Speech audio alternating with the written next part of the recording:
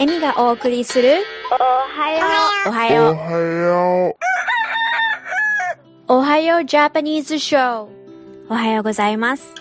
Good morning everyone。 15.9FM The Region からお届けするおはようジャパニーズショーのラジオパーソナリティを務めている高畑恵美です。 My name is Emi Takahata and I'm a host of Ohio Japanese Show。この時間では今日本でヒットしている流行曲から懐かしいあの曲など様々なジャンルから J-POP をランダムにお届けします。 Every week on the show, I bring you the latest old good J-POP songs。 おはようジャパニーズショーはカナダオンタリオ時間で毎週土曜の朝6時半から7時まで、どうぞ最後までお付き合いください。Please listen to my Ohio Japanese show on every Saturday morning at 6:30 or come listen to the podcast at 159theregion.com. You can listen anytime and from anywhere. Have fun!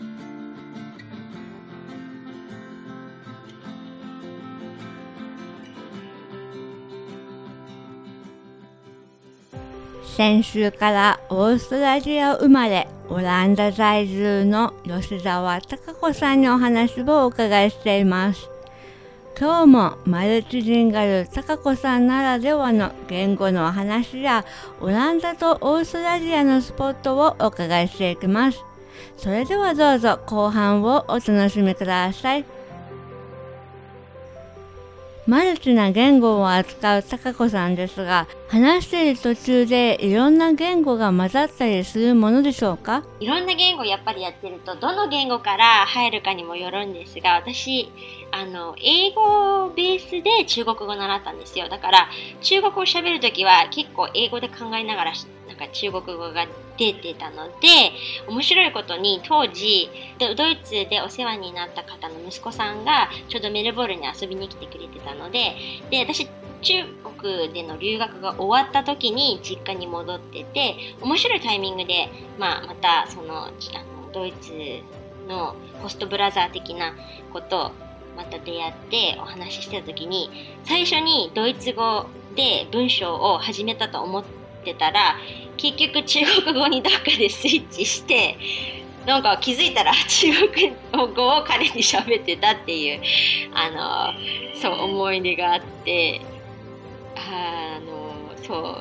なんかごちゃごちゃになってきちゃうんですよね。ただ面白いことに私は日本語と英語で育ったので、2つとも私にとってはなんか第一言語的な感じがするんですよね。もちろんなんか複雑なね、政治とか宗教とかそういうトピックになってくるとやっぱり英語の方が強いんですが、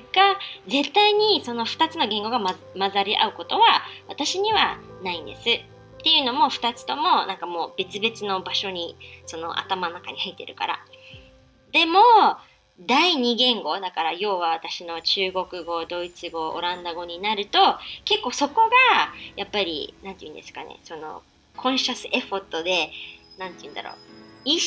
本当に意識して考えて喋らなきゃいけない言語で喋ると、ここは全部混ざります。だから中国語とドイツ語とオランダ語はもうごちゃごちゃになるっていう感じなんです、私の頭の中では。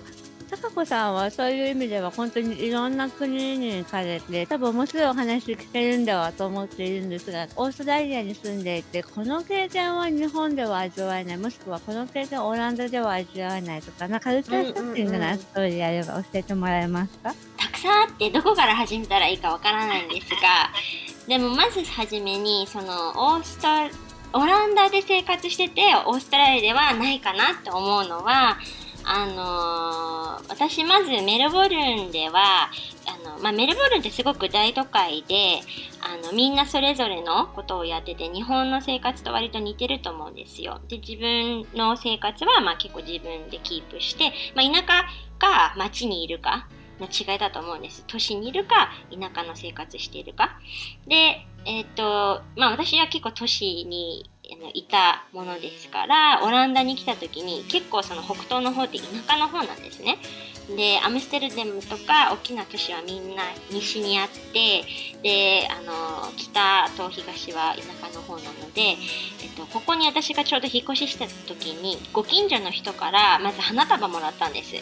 それで親戚の人からも花束もらって、で、もちろん彼の両親からも花束もらって、もうなんか家が花屋さんになった感じで、すんごいもうウェルカムされて、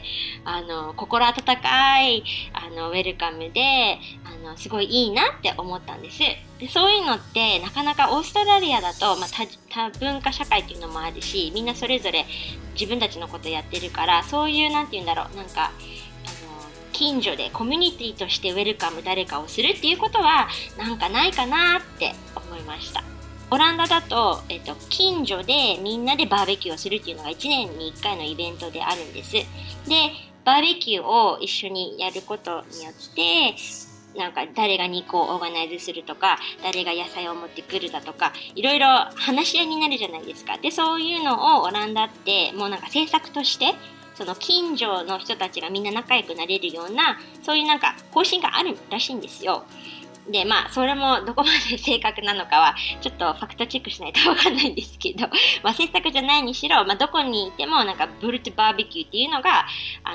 あるみたいなんですね。友達とかと喋ってても、みんななんかそれぞれの時期が違ったとしても、必ずなんか一緒に近所の人たちと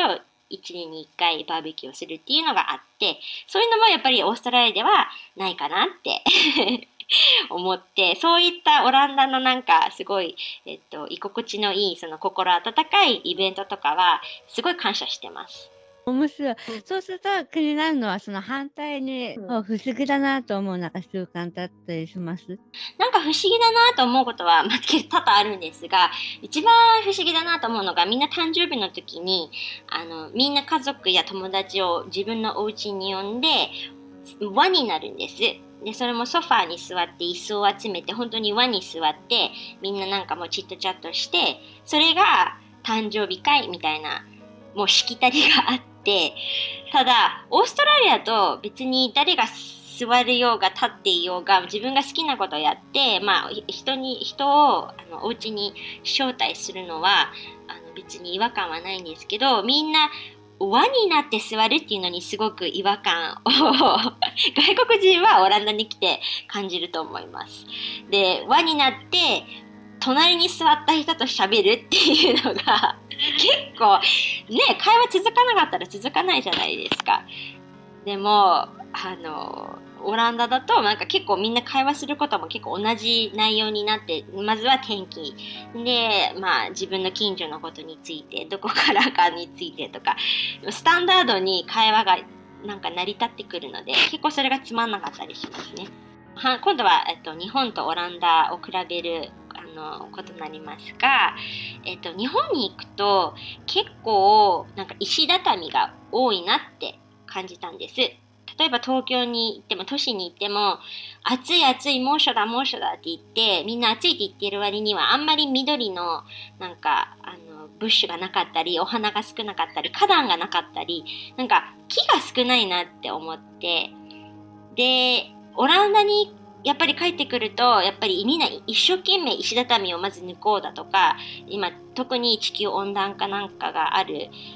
状況ですから、みんな石畳をせめて2枚でも取ってお花を植えようとか、そういうなんか努力が見えるんですね。で、日本はやっぱりそういうのが遅れてるなって感じてしまったところがありました。そうすると、歩いてても緑豊かな街というのがオランダになるんですかね、どこ行っても。そうですね。みんな結構石畳とかもあるけれども、必ずなんか花壇があったり、そのオランダってすごい人口が詰まった国で、18 million、17 million、18 million なので、でもオランダってめちゃくちゃちっちゃい国なんですよ。本当に世界地図見て点になるぐらいの詰まってるからスペースがないんです。で、そういうところで、ただ一軒につき木を一本植えたら、オランダって全然もう森とかなんかね、林とかがほとんどない国になってしまっているので、林を戻せるぐらいにはなるよねっていう話が今すごくあるんですね。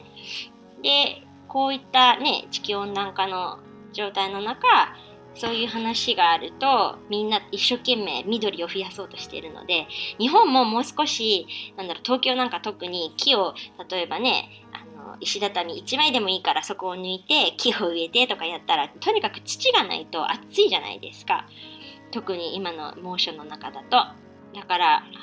日本もそういう努力したらいいのになということは感じました。そうですね。一部は緑豊かな場所にしようと動いている地域もあるようですが、全体的に見るとまだまだコンクリートで緑が少ない地域もあるのかなと、特に東京周辺は思います。貴重なお話でした。ありがとうございました。きっとオランダは自然豊かな場所なのでしょうね。行ってみたいもんです。そしてやはり気になるのは観光スポットですかね。オランダも、あと高子さんはメルボルン育ちなので、メルボルンの観光スポットもぜひ教えてください。はい、ぜひですね。じゃあオランダからスタートしますね。オランダだったら、かやこさんももうおっしゃったかもしれないですけど、ヒトンって言って、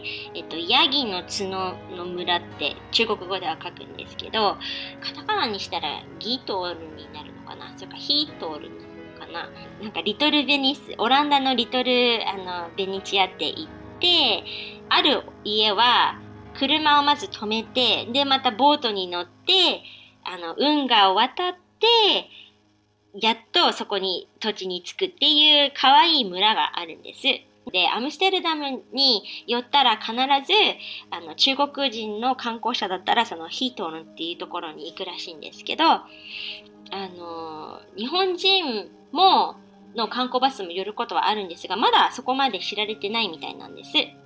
だからそのヒートンっていうところがおすすめかと思います。そこもまたオランダの田舎町の雰囲気をエンジョイできる観光地です。で、メルボルンに移りますと、やっぱり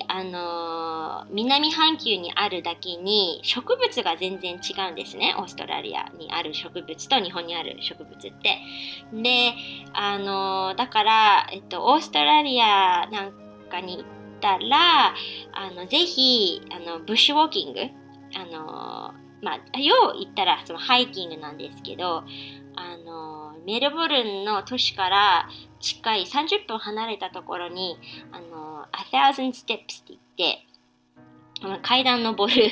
山登りなんですけど、でもすごいいい森林浴で街からも近いし、で可愛いカフェなんか途中でオリンダっていう村があるんですけど、そこでミス・マープルスってご存知ですか？英語ではクライムノベルって言って殺人事件の話とか有名なんです。でもそのミス・マープルのカフェがオリンダの村にあるので、そこでもティーポットだとかいろんな面白いお茶が売っているので、そこがとってもおすすめです。オランダもオーストラリアもそうなんですが、やっぱり私基本的に旅行するときに自然を見るのがすごい好きで、都市に行くとみんな結構ありきたりなスタンダードなものがたくさんあるので、グローバル化もしてますし、世界どこでもちょっと一緒みたいなところはあるんですが、やっぱり一歩都市から出て自然見るとやっぱり全然違ったりだとか、文化がもうちょっと見えたりだとか、そういう余裕があるところ見るともうちょっと面白い発見があるので、もしオランダやオーストラリアに寄る機会があればぜひそういうちょっと都市から離れたところに寄っていただいたらいいなって思います。共感を持ちました。ありがとうございました最後の質問させてください。今後の目標やこれからされる予定とか何かありますか？はい、私実はやっぱりオランダの生活すごい気に入っている中、やっぱりいろんなチャレンジがあって、私やっぱりキャリアを途中でストップしたものですから、ここでやっぱり異国でそうです、なんていうのかな、スイッチしてキャリアという手に取れるものを得るのはやっぱり難しいところがあって、来年のクリスマスまではまた、オーストラリアに引っ越ししたいなって思ってます。で、幸いなことに夫も、オーストラリアのパートナービザ取れたので、最初は私が安くより早く一緒に生活できるようにオランダに来たんですが、結局将来考えると私のキャリアとかやっぱり娘が大きくなって学校に行くようになったら、私もどんな母親になりたいのかなとか、自分はどういう生活したいのかなって考えると、やっぱりオランダってちょっと限られたものがあるというか、私はメルボルンで生活したいと思って、そこで今度は夫が$8,000払って2年半待ちとか言われたけど、2ヶ月で幸い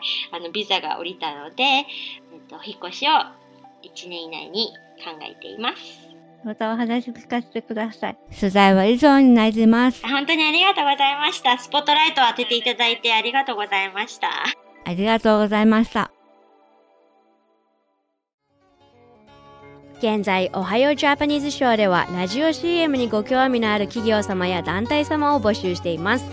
おはようジャパニーズショーはカナダ・オンタリオ州で制作されている日本語放送で、ウェブサイトよりライブ放送や過去の放送を聞いていただくことができるため、世界中の方々に聞いていただいております。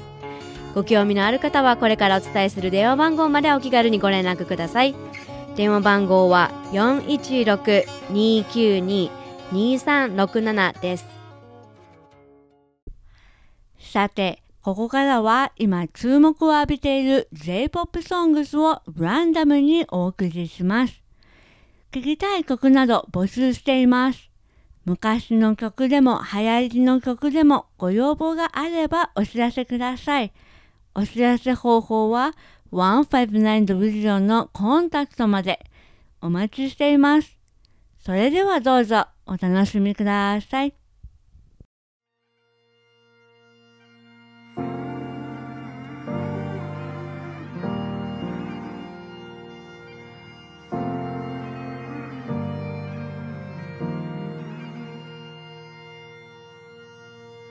僕が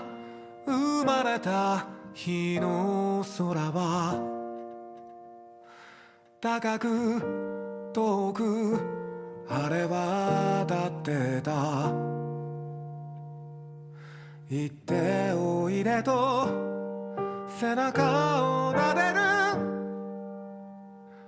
声を聞いた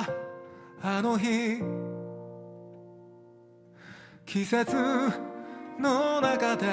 すれ違い、時に人を傷つけながら光に触れて影を伸ばして、さらに空は遠く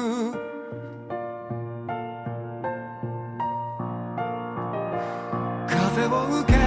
走り出す瓦礫を越えてく、この道の行く先に誰かが待ってる、光さす夢を見るいつの日も、扉を今開け放つ秘密を暴くように、飽き足らず思い馳せる地球儀を回すように、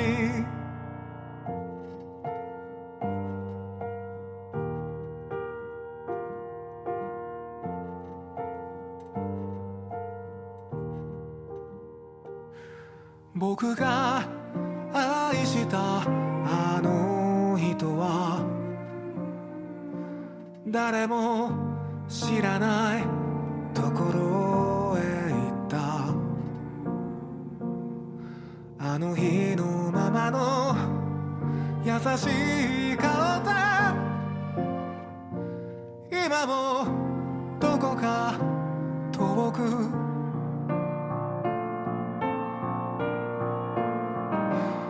雨を受け歌い出す人目も構わず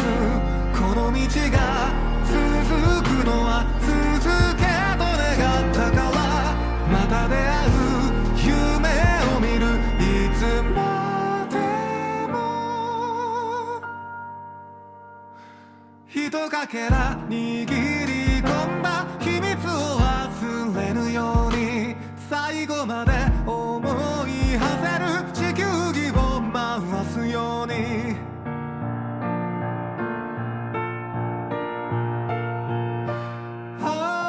小さな自分の正しい願いから始まるもの一つ寂しさを抱え僕は道を曲がる風を受け走り出す瓦礫を越えてくこの道の行く先に誰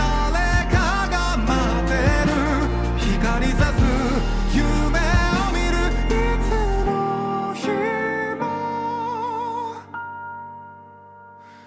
扉を今開け放つ秘密を暴くように手が触れ合う喜びも手放した悲しみも飽き足らず描いてく地球儀を回すように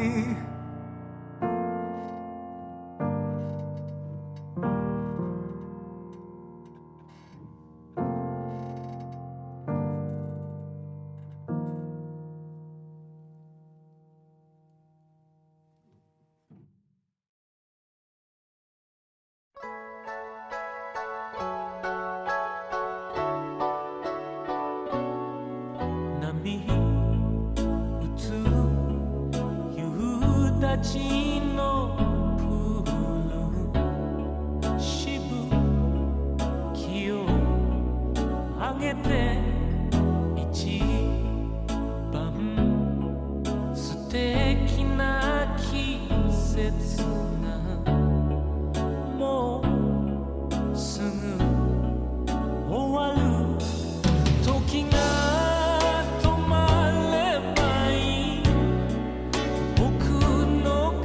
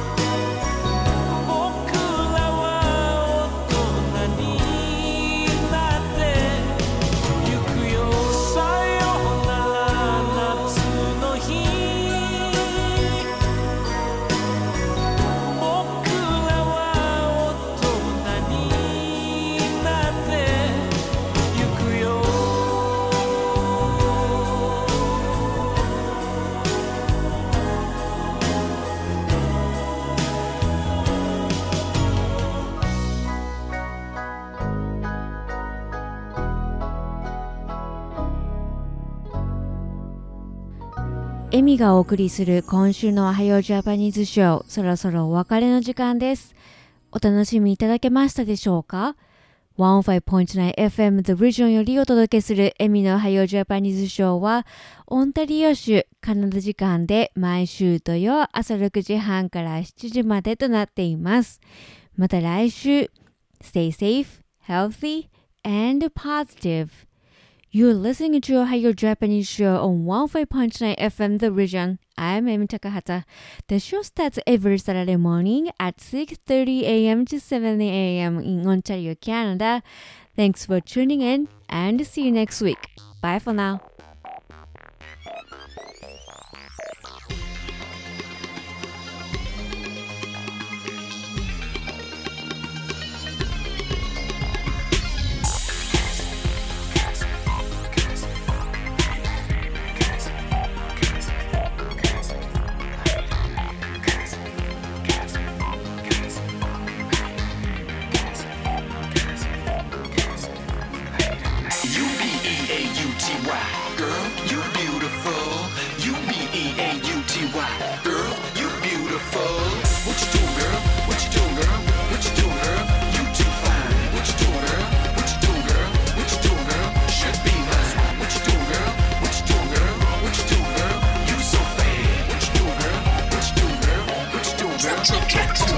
Pick it up now, carry on. I ain't never been fast, girl, marathon. We sippin' on the Don Juan Perry on. You're my Megan Fox girl, Megatron. Just do it, Nike. This my brand new girl, wifey. More than likely, you might be. Relax now, girl, Tai Chi.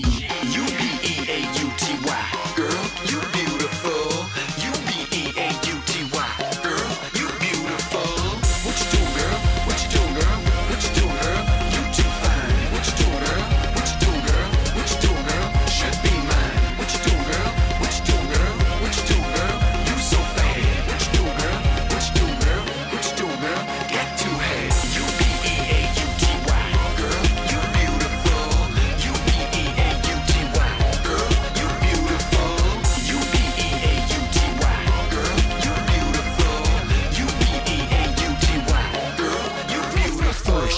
Death lined up with a fade. Just got paid and my stacks away. New suit got made and my kicks are suede. Always bring the heat, Dwayne Wade. About to make a move right now. Clean yourself up, sham wow. She's spicy hot, the kung pao. Pussycat, meow. Bet you hear this all the time, but you way too hot. Ain't like the others, so give me a shot. Feeling on you, baby, yeah, hit the spot. You on this world, girl, astronaut.